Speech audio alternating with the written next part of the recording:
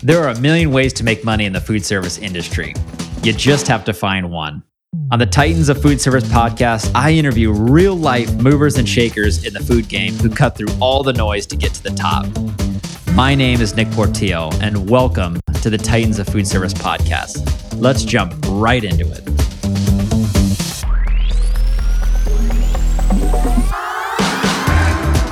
Welcome back to the Titans of Food Service podcast. This is episode number 4. Today, I have an amazing guest, Julie Swift. Julie started all the way from a supermarket deli when she was 18 to become one of the leading women in food service. You are not going to want to miss this episode. We talk about everything from how she was able to rise up through very large corporations and companies to get to the top and is now leading the way for diversity, equity, inclusion, and belonging in the food service industry. Let's jump right into it. Well, Julie, I'm so excited for our conversation today, and I'm also very grateful that you are on the Titans of Food Service podcast. I appreciate you coming on, and I know today's going to be a lot of fun, and I think there's so much that people can learn from you. You know, you've really had an exceptional career in food service. And before we start off, how did you get into food service? Well, thanks, Nick. I am so flattered to be here. Thank you for having me. I love that you're doing this, and I love the platform you're sharing it through. So on behalf of the industry, thanks for doing that. Of course. So, it's funny. My first job in food service was in the supermarket deli. And I was about 18 years old. And I had applied at the supermarket for a cashier position as a summer job. And the store manager said, well, I won't have a cashier position open for a couple of months, but I do have a position back in the deli. And if you'd be willing to do that, then we could start you there and then move you to the front end. So I learned my first lesson in interviewing for a job, which is to ask what I would be doing, which I didn't do. And my job for 2 months was to cut the mold off of the cheese they sell in the deli and rewrap it. So I literally came home every day smelling like rotten cheese and just learned probably one of the biggest lessons of my life right then and there that, wow, I don't know if there is a job worse than that in food service, but I certainly started at the bottom. Right. Were you out of high school at this point in time when you started in the deli? Or were you transitioning into college at this point? What was happening at this point in your life? Yeah, I had just gotten out of high school and transitioning into college. And my dad ran supermarkets the whole time I was growing up. So it was nothing for me to ride side saddle with him and go to work with him some during the summer. So honestly, I couldn't wait until I was old enough to work in food. And although that was my first sort of glimpse of food service, it didn't run me off. It didn't scare me off. Like when I really started to think about, what I wanted to do, it was always in the food industry. So I love the industry. I imagine I always will. So as you went through your time at the deli, what was kind of your next step in your food service journey? Did you jump into a sales position or how did you get into, because you have just an incredible career, and I'm just so curious on how you were able to, get to the top, cut through all the noise and get through the top. So what was kind of your next step on your food service journey? Yeah, good question. Well, I took a segue. I worked on the retail side of the business. I got that job on the front end, and then I started to move up in that side of the business to the office, and I worked as a head bookkeeper in the grocery store. And from there, I went into general merchandise. I did that for a while, traveled around to different stores and stocked the drug counter there and health and beauty aids counter. And I literally found myself at one point just absolutely knowing my first love was sales. So I went to work for a retail broker in the Dallas market. It was a broker by the name of Brown, Moore and Flint. And I really cut my teeth on selling.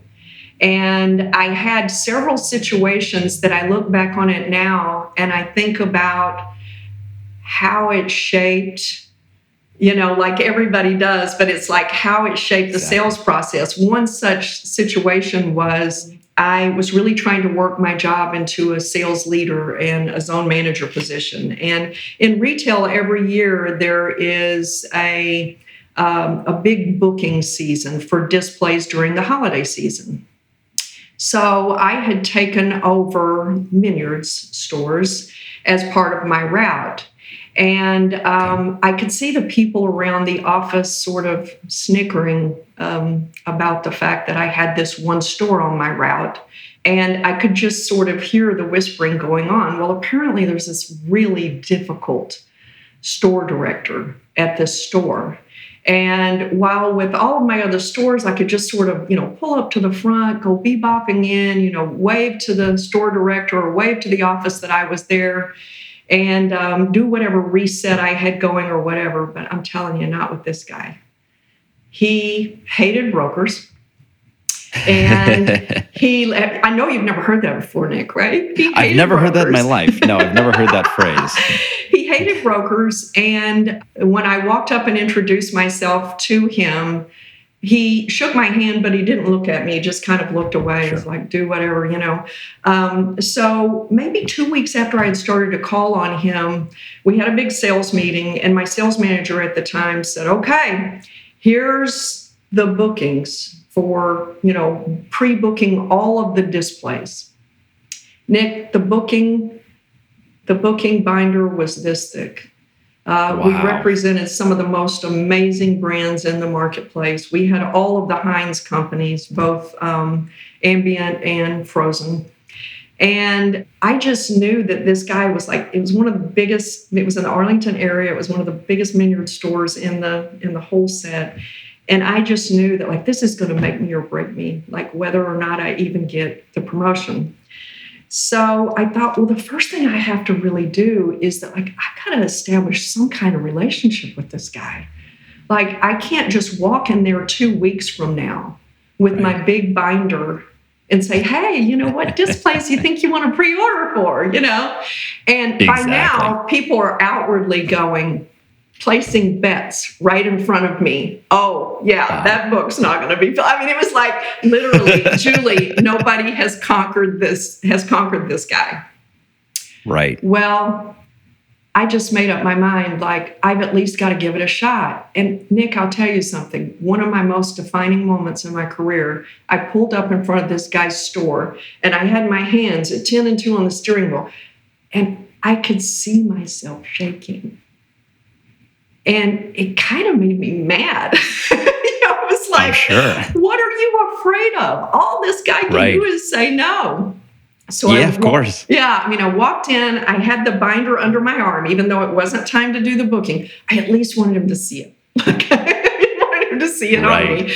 So I go in and I wave at him, I call out his name, and I can see him. You know how you can feel somebody just watching you as you walk by? I decided to go there every single morning before I started the rest of my route. And I thought, he's going to get used to seeing me. And so by the third or fourth morning, I walk in with that binder under my arm. I holler out at him. By now, he's now coming down off of his perch, which was the office at the front. And he's starting to look down the aisle where I am and see what I'm doing. And I'm waving at him, So finally, after about a week, and I know I've got a week left, after about a week, and I found out that he's off on Sunday, but he worked on Saturday. I drove over there on a Saturday morning. And I drug my 2 little kids in there.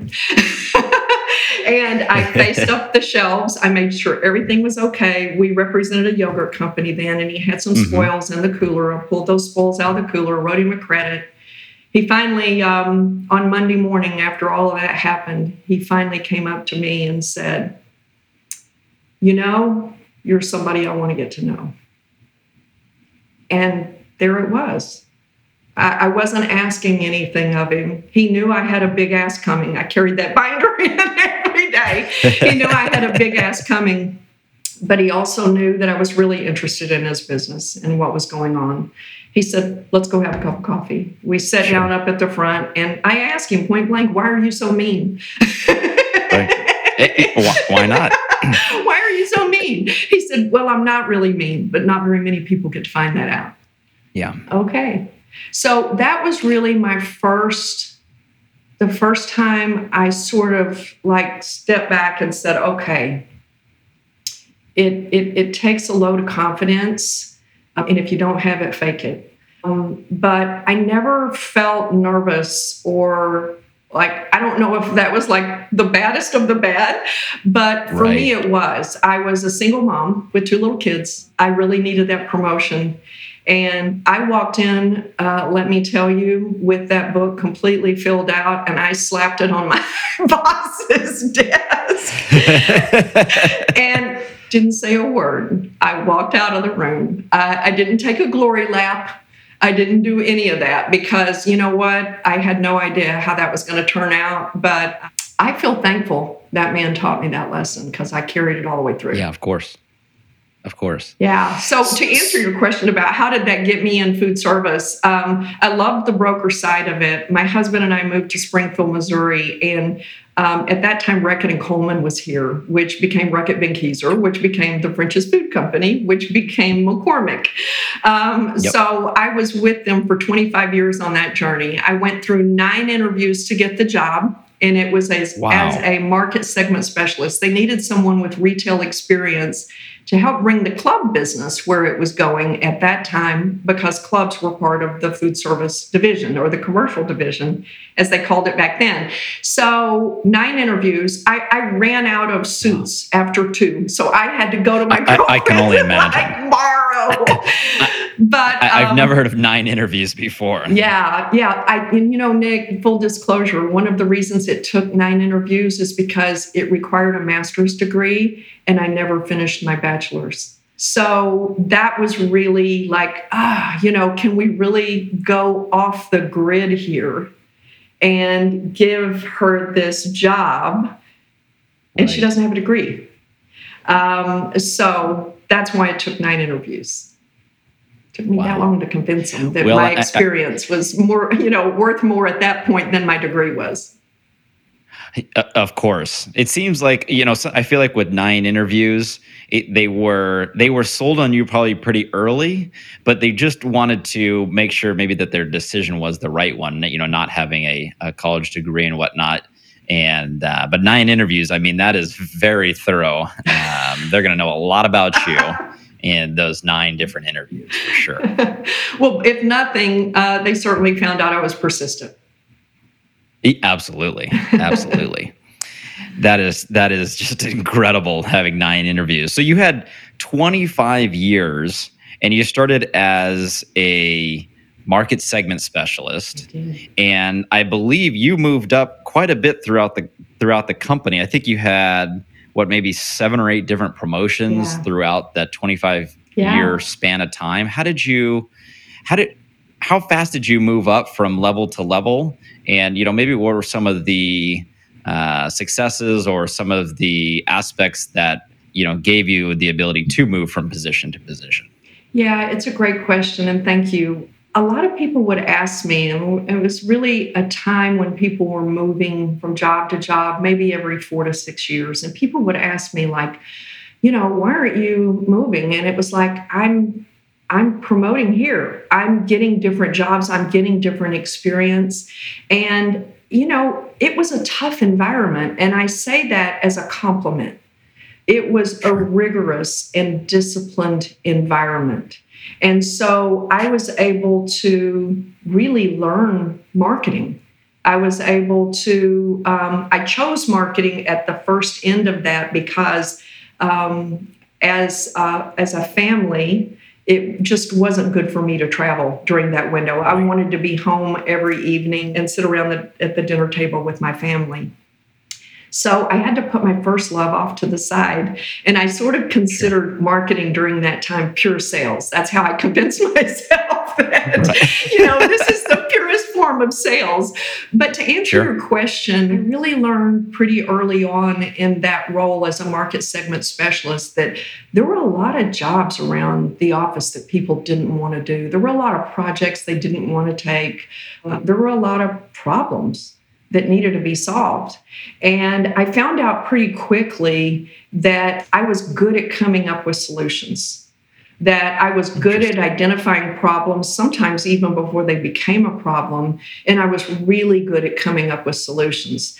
I was also very focused on sort of self-discovery and knowing where my knowledge gaps were and trying to work hard toward filling those gaps, and also filling those gaps with people who knew things I didn't know. So it was important to me that I surrounded myself with multifunctional teams who could teach me things I didn't know. So, that was really my focus in the earlier years. As I started to acquire promotions, I started to realize even more how important it is to do what's right for the business. You can really get, and I saw this, from my dad, years in the grocery industry. Sometimes he would make decisions that I would be, why are we doing this? I know you have a very strong example in your dad. You and I have that in common. Yes. I had a very strong example in my dad. But he took the time to tell me why we were doing some of the harebrained things that we were doing. And there was always something behind it. So I really feel like that groomed me into being able to sort of block out, like we would give you an example as a marketing person, you're always working on innovation. We would get in a room and start talking about like all the different formats we could make Frank's Red Hot in. Somebody came up with the idea, well, it could be like a fruit roll-up. It could be a sheet. And then when you put it under the, salamander grill, it would melt and instantly become this luscious, thing or whatever. And there would no doubt always be people in the room who would say, the plant can't do that. We can't do it. Oh, we tried that before. All of that. And I learned very quickly that you have to take the barriers off. You got to completely peel the guardrails off of the highway. If somebody tells you no about doing something, then at least you brought forward what you believe is really right for the business. So that was my approach. It's still my approach. Between kind of going at it from a problem-solving standpoint, I would say I developed into a heat-seeking missile for issues and problems. And while everybody else was running away from them, I was running toward them. So I would say that was definitely something. And the other thing is just like my concrete foundation was really in doing what's right for the business, in speaking what's right for the business. Look, if we decide we don't have the capabilities or we decide we can't, that's one thing. But if you're encumbered from the upfront by the, the naysayers and the we can'ts, then you'll never really fully explore what could be something totally magnificent that delivers great returns for the business. Absolutely. I like your perspective on all of that. If we could go a little deeper, you said, one, it's an asset of yours is you're always in search of new self-discovery and you knew your knowledge gaps. In your time with French's, which then became McCormick, were there mentors that you had, or I know you had your father, but what about people in your day-to-day working life or maybe people at other companies that helped you get to the next levels? Yeah, that's a great question. I'm so glad you asked it. Look, nobody gets to success without somebody or somebody's helping do that. I was very fortunate to have people who expected a lot out of me and believed I could deliver it. That's more what, sort of advocacy and allyship look like for me. And I started to recognize that it's pretty hard for people to argue with the numbers. Like when you're in sales, and I did make that transition about halfway through my career with French's. My first assignment as a salesperson was to take over corporate distribution. Cisco Corporate, Right. US Corporate, Dot Foods, Unipro. My first job was to go to Houston, you know who lives there, Wow. and to cut the program in half. Cut the corporate program in half. That is not easy to do. So, cut my teeth on that side of it. But I think, to your point, I didn't walk in there alone. I walked in there with the president of the company. I walked in there with my boss, who was a senior vice president at the time. We sat and had lunch together. We talked about our game plan. And both of those people assured me that I was in charge of that meeting, that I was in control of the meeting, and that whatever I said I would do coming out of that meeting, they would make sure that I was supported in doing it. That goes a whole lot further than a pat on the back and saying, oh, Julie, I think you're a great person, all of those things. So it was the demonstration of that advocacy and that allyship that allowed me to be sort of in my own glide path. They certainly recognized I looked at things differently and saw things differently than they did. And they believed in me. And that's something you can't fake that. When you think about authenticity in the workplace, and by the way, I count you, and I've shared this with you privately, so I'm not just saying it as part of this podcast, but I count you as one of the most authentic people I know. Outwardly, wow, thank you very much. Well, you are the exact person that I know personally. So that's not always easy to do, and especially not in this industry. But I had a couple of folks that, were willing to really challenge me in the same way they challenged my male peers. And by the time I had gotten to this point, I wasn't only on the food service leadership team. Right. So I really did need that advocacy, but it sort of presented itself in different ways than you hear companies training to in these particular times. In looking at our team, it's when you have A players on the team and you don't put the support around them and the resources around them and then give them the latitude and the space to be themselves and to achieve their own success and go through their own failures, that a lot of times if you squeeze them too much, they'll leave the company or they'll go find a different opportunity where they do feel supported. So it's important when you have your top performers to give them the tools and ability to be successful and to make an impact, which is what it sounds like you had, which opens up a lot of different doors for you as well, to continue to, not just increase your career path, but also to help better the company as well. Yeah, that's really true. And I see that demonstrated throughout food service. I also see it being missed throughout food service. In terms of leadership, I really believe you have to let people see who you are in order for them to be who they are. If you're telling them, like, look, I accept you wholly, I want you to bring your best authentic self to the job, and you're not delivering that, you're not showing your own vulnerability, you're not, doing that, then please don't expect it out of them. So I think that's one of the key tenets of leadership that just has to be there. And people that are new moving into leadership role, that's one of the things that I always tell them is that, like, look, you're there, you belong there. Don't forget to be you. And with women, I actually see this a lot where it's like, man, the minute I get that director title or that VP title, I feel like all of a sudden I have to be somebody different. No, you really don't. And, I have to say, I stubbed my toe on that myself. When I moved into that food service leadership team, I thought I needed to act like the guys. I thought I needed to present the same. And you know what? The reality is, you kind of wake up one day and you don't recognize yourself anymore.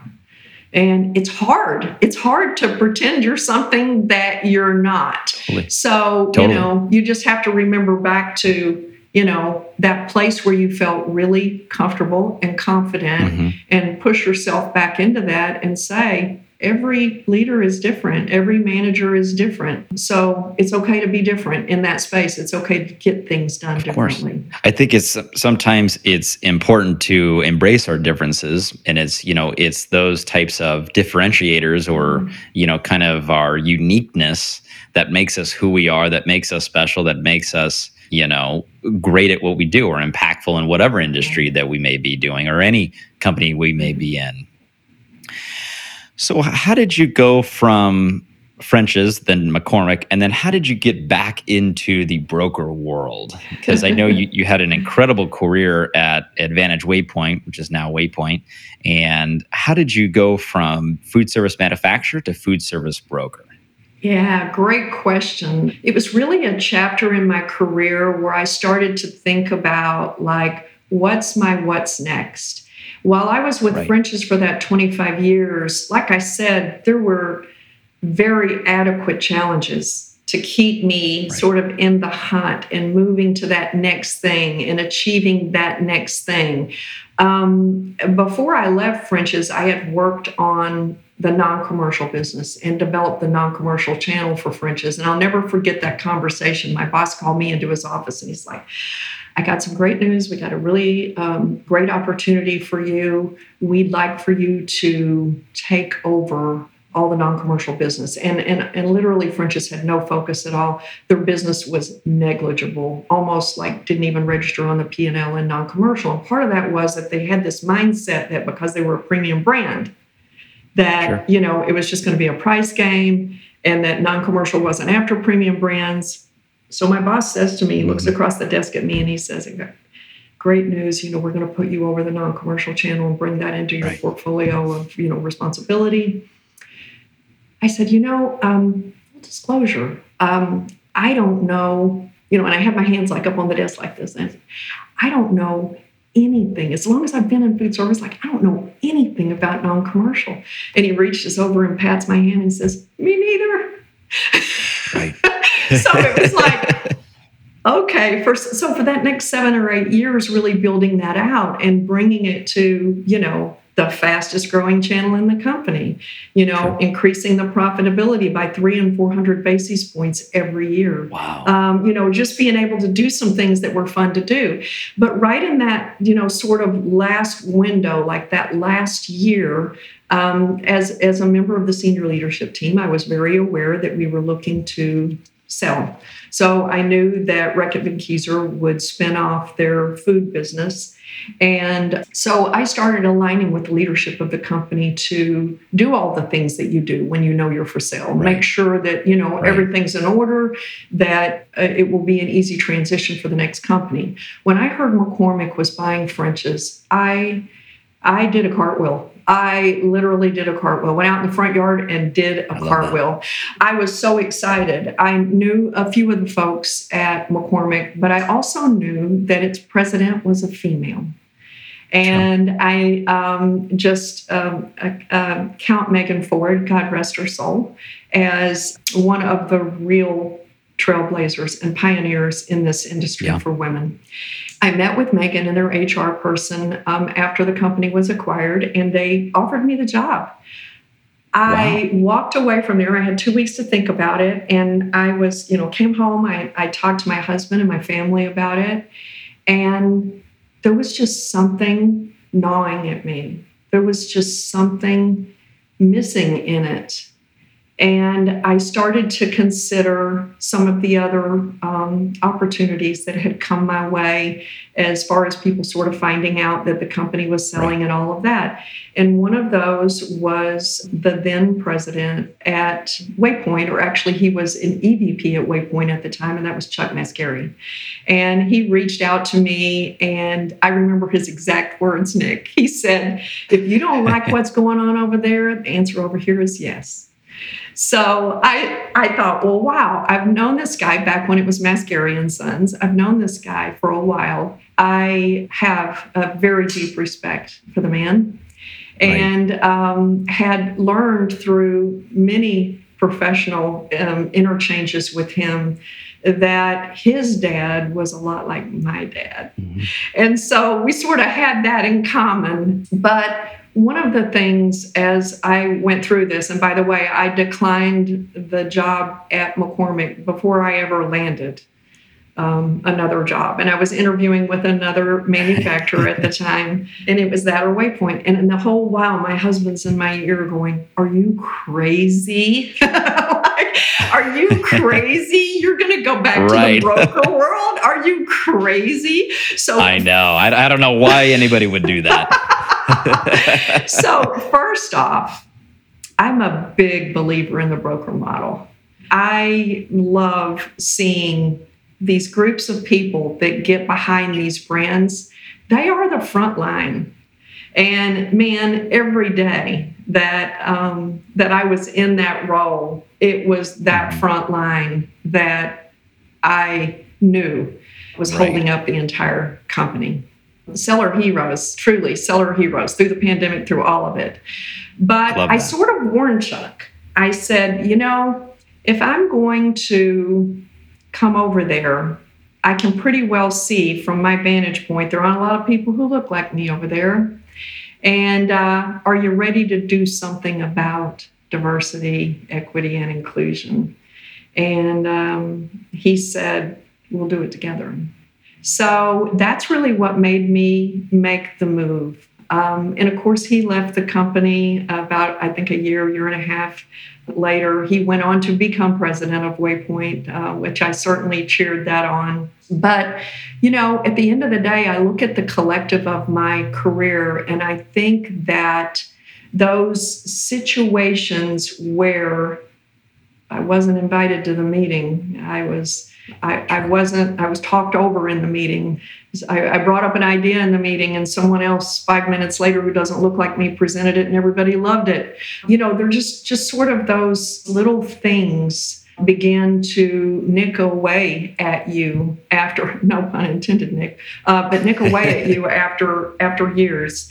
And so totally. I really felt like, I know when I went into that company, I really felt like, I think I can make a difference in this space. Like, I think I can be successful. I think I can do what's right for the business. And it also, come on, the broker world is fantastic. It's a 360 view of the entire industry. It's distributor, it's manufacturer, it's industry associations, it's operator. It's the whole thing. And if you really, really love the industry, like I really, really love the industry, then that was like being in a candy store, just being able to see that whole scope. So that was really it. I knew I wanted that next chapter to be different. And I really started to sort of feel like, well, look, I found my way in maneuvering the landscape I'm in, but I really need to do something to give back. The industry is not where I think it should be, even today. It's an amazing industry. It's just offers so much opportunity, but it's not where it needs to be. So I made up my mind I was going to do something about that. One way or the other. When you look back at your time in the broker world and in the manufacturer world, what are you hopeful for in the future for the food service industry? What are things that you feel maybe in 5 years or 10 years or somewhere down the line that's different today, but it's going to be a big positive and a big change, but it'd be different but good for our industry as a whole? I absolutely know what that is for me, or what my vantage point on that is. And it is really a more equal industry than it is today. An industry where, companies are not having to put diversity, equity, and inclusion programs together in order to build safe and productive environments where everyone can be successful. So, and that will be fantastic, but it will also be very game changing. And if you look at DE&I as a key business imperative, and you think about like, gosh, the statistics are out the wazoo on why the business case for it, but then why don't people do it? Like, if it's that great and it's such a good thing to do for the business, then why don't people do it? And I know I've shared this with you. They don't do it because it's hard. Yes.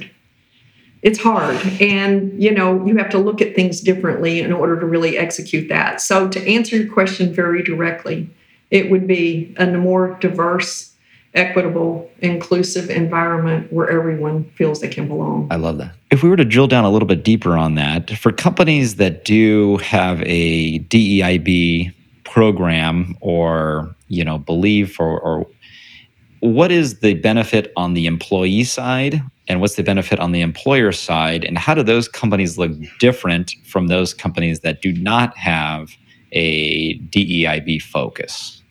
Yeah. So, look, I think that this journey is so different for every company. Right. And it requires an individual journey. The companies that I've seen be most successful with this start at the tippy top. They start at the very top of their company, and they make sure their leadership is fully not only on board, but that their leadership has adopted, I call it adopted and adapted. And, that's hard. But once the leadership does that, then I won't say all the pieces fall in place, but I will say that it becomes a very clear path to get there.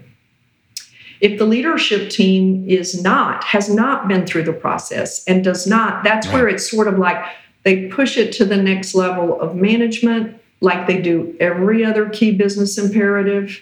And the truth is, this has got to be owned by the CEO. It's got to be owned by the president. And by being owned, I mean, they have to do their own discovery. They have to do their own self-awareness. They have to really go through the process. So what an employee can expect is an employee can expect to bring their authentic self to work, to be invited to the table, to be listened to and respected at the table, and to feel like they belong and are making a difference for that company.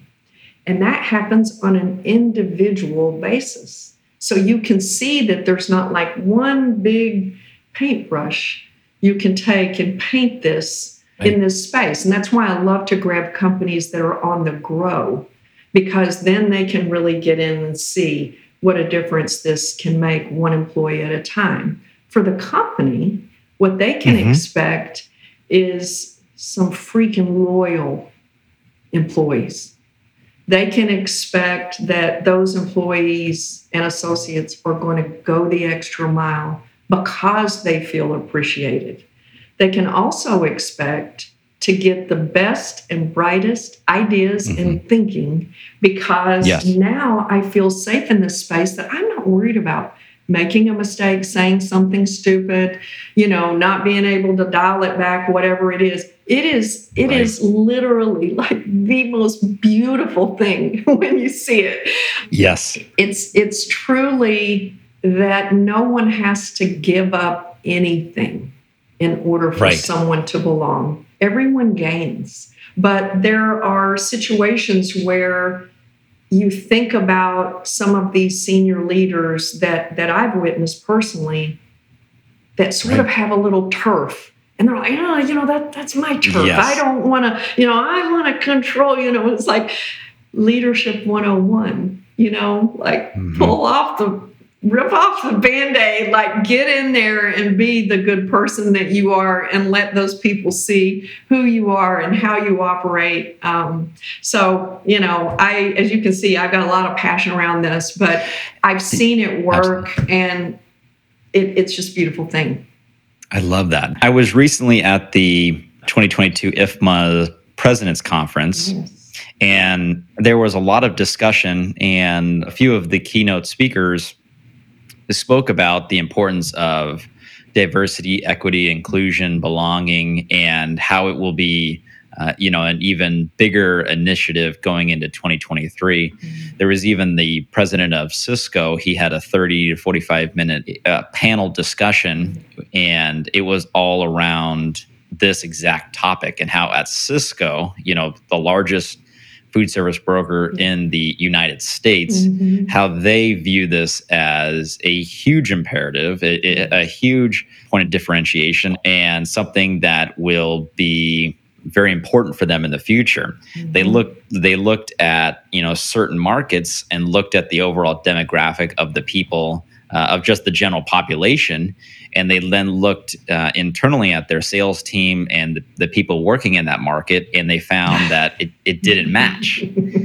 And so they said, that's an issue, and this is something that we want to change, and this is something we want to lead the charge in. So what you're doing is you are on the forefront of it, and definitely, somebody that I've learned a lot from in this aspect. Even looking at my own company, it's sure we have people of color, we have women, but how can we make sure that all of them have a seat at the table and have the opportunity to get into a leadership role or a management role and achieve anything that they want to achieve? And I think you changed my perspective of, I've always said I want to hire the best person, but it's also externally making it so that others feel like I can come to Portillo Sales and Marketing. I know I'll feel supported. I'll have the opportunity to reach whatever level that I want to go to, and so that's something that's super important to us, and something that we're trying to improve on for sure. So why don't you tell me, what is the Food Service Women's Alliance? Tell me a little bit about that. I'm so happy you asked. So this is a little bit of a sneak peek. So we're not out quite yet in the full force of an official launch, but Food Service Women's Alliance is really an organization that I feel is very needed in food service. It really fills the gap in a couple of different ways. This is an organization that I founded and have put together a board, a very diverse board. I know there's no surprise for you there. But really to address some of what we all saw happening in the food service industry. One is that there are these great organizations out there like Women's Food Service Forum and Next Up that companies really get behind. But what happens is that companies choose who's going to go to the conference or who's going to get their membership paid for. And there are a lot of women who just have to wait to the next year and hope they get chosen. So that's kind of one piece of it, is how do we bring very needed resources to women and people who are gender marginalized as well? And how do we bring the resources they need in order to take control and take autonomy over their career, their advancement, and their success? That needs to be owned individually by each person. The other piece of it is how do we disrupt the industry a bit and help bring companies along in this space? The number one thing that I've seen in companies is the fear factor. The fear they're going to do it wrong. The fear that they step into the arena, they're going to be judged or they're going to be under the microscope, whatever that is. And the truth is that true growth can't happen without vulnerability. And so they do have to be vulnerable in that space. I'm so thankful this was a topic at the President's Conference. I had a conflict this year and wasn't able to go, but I heard from 2 or 3 people, as well as posts such as yours, that this was going on, and it will definitely help in this space. So we'll be soft launching in December. And for a shameless plug, it's foodservicewomen'salliance.com. And you can go and learn everything about it. It's a no fee for membership kind of thing. And very intentionally, the board has developed this to a point where we're not willing to develop it any further until we get membership on board. And we're really building it for them. So we have to make sure that we're listening to them in what they need. Of course.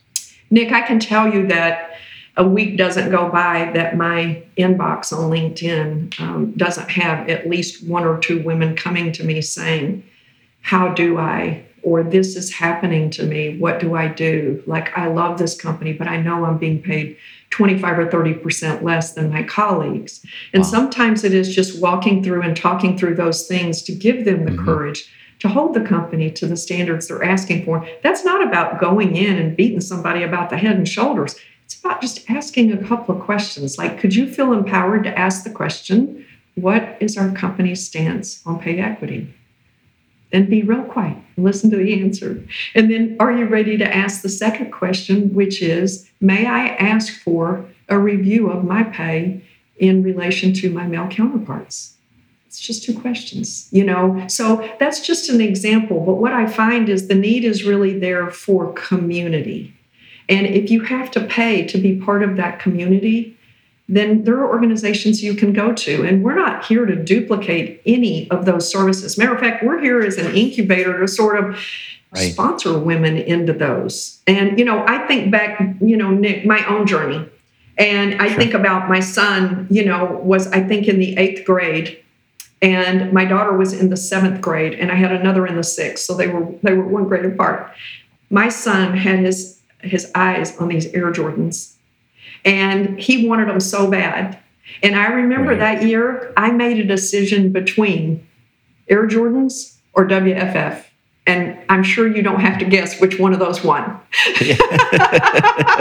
So it's that. It's not necessarily that, I'm low income, or it is literally that, please trust me when I say, I can't do it on my own this year. And so some of that is in my career. One of the things I established is sort of a 1-for-1. So one of the companies that I work for sponsored me into Next Up, and they paid for my membership into Next Up. So I created a program there where I gifted my membership to someone else that was coming up in the organization, and I paid for my own. And I found that there were a lot of other senior leaders who were willing to do the same thing. So it's about putting the ask out there and, asking someone who's been successful in that space to raise their hand and to gift that over to someone else. So in a nutshell, that's kind of what it is. Our tagline is paving it forward for all women in all stages of their food service career. So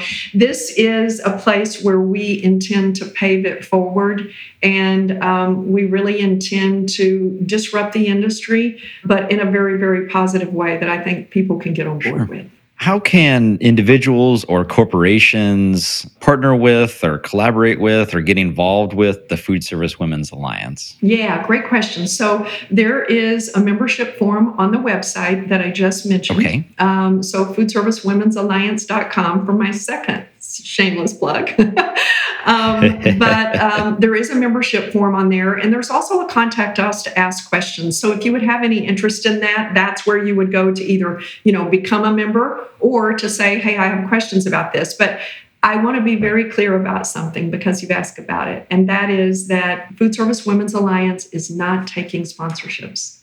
And I had someone just ask me this morning, excuse me? Why not? Because what we find is that companies step forward with support, with the best of intentions. But what they tend to do is sort of expect out of that organization what they really need to accomplish in that space. We just can't be beholden to companies. We've got to be beholden to our members. So, like, for example, Nick, if you were to say, Julie, I would love it if you and 2 board members could meet with my executive leadership team and spend an hour telling us the kinds of things and the kinds of feelings you had when you were microaggressed over the years.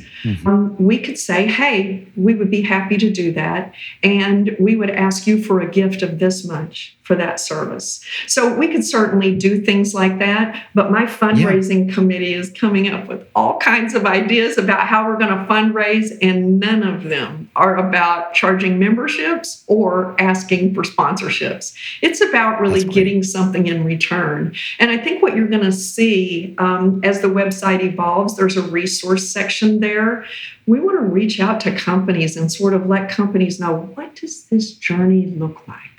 How can I get on this path? Because honestly, it doesn't matter where you are in this journey. It just matters that you're on the journey and that you're moving forward. Everybody's going to go at their own pace. But if we can sort of normalize that for the industry, then, we can know that we're providing something that, just like you said, hey, you taught me something about this. The resources are everywhere, but it's kind of like when you are sitting face to face with someone that you trust and respect, you can have that conversation and you can have it openly. That's much more impactful than, Googling something and reading it. So there are all kinds of resources there, but the board itself will become a resource in that space. That is fantastic. And I'm so happy for you. And I know this is going to be a great next chapter. When you look back on the food service career that you've had up until this point and, getting to the point of launching the Food Service Women's Alliance, what is maybe a moment or two that you look back and think this was a defining moment for me, or something that really shaped who I am or who I've become as a person? Yeah. So like a lot of women, there are probably more negative things that shaped me than there are positive. But the good news is it didn't make me a different person. It made me more determined to be the person I am. So my experiences over the collective of my career really galvanized me in two main things. One was that I wanted to start Food Service Women's Alliance. The second was that I didn't want to work for a corporation. I wanted to go out and hang my own shingle and do my own thing. So that's what I did. I started Julie Swift LLC. Being a DEI accelerator is one leg of that three-legged stool, and the other two legs really bring in my experience from being a broker, my experience from marketing, my experience from sales. So, but to me, it's like I made a decision really early on. I wouldn't do business in either of those other two areas with companies that are not on this journey. I'm sorry, I'm just not interested. And it doesn't matter if you're in kindergarten in this space, I don't care. If you're a newborn baby in this space, I don't care. If you're committed to it, then I'm gonna get on board and I'm gonna help you get there, because the reality is you're not gonna be as successful in these other spaces, in your broker integration or your broker effectiveness or, building out a new sales funnel. You're not gonna be as successful if you don't adopt DE&I in that space, and certainly the B, which is really important in that. So I think to answer your question, that's what's really galvanized me in both of those spaces, is not being willing to change who I am, not being willing to let those, instances impact me in a negative way, to allow it to fortify me and galvanize me in my approach toward what I wanted that next chapter to be. I love that. That is just fantastic.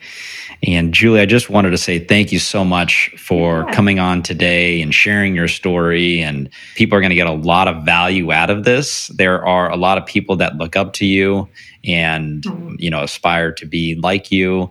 And so I just thank you so much for, going deep and sharing with me today. Thank you so much. Sure, you bet. Well, thank you for that incredible feedback. I'll absolutely take it. I accept it and receive it, and I'm better for it. So thank you for that. And also just Nick, thank you for being an advocate and an ally and a voice. We need more like you. Well, I thank you very much. Thanks again. Thank you, Julie.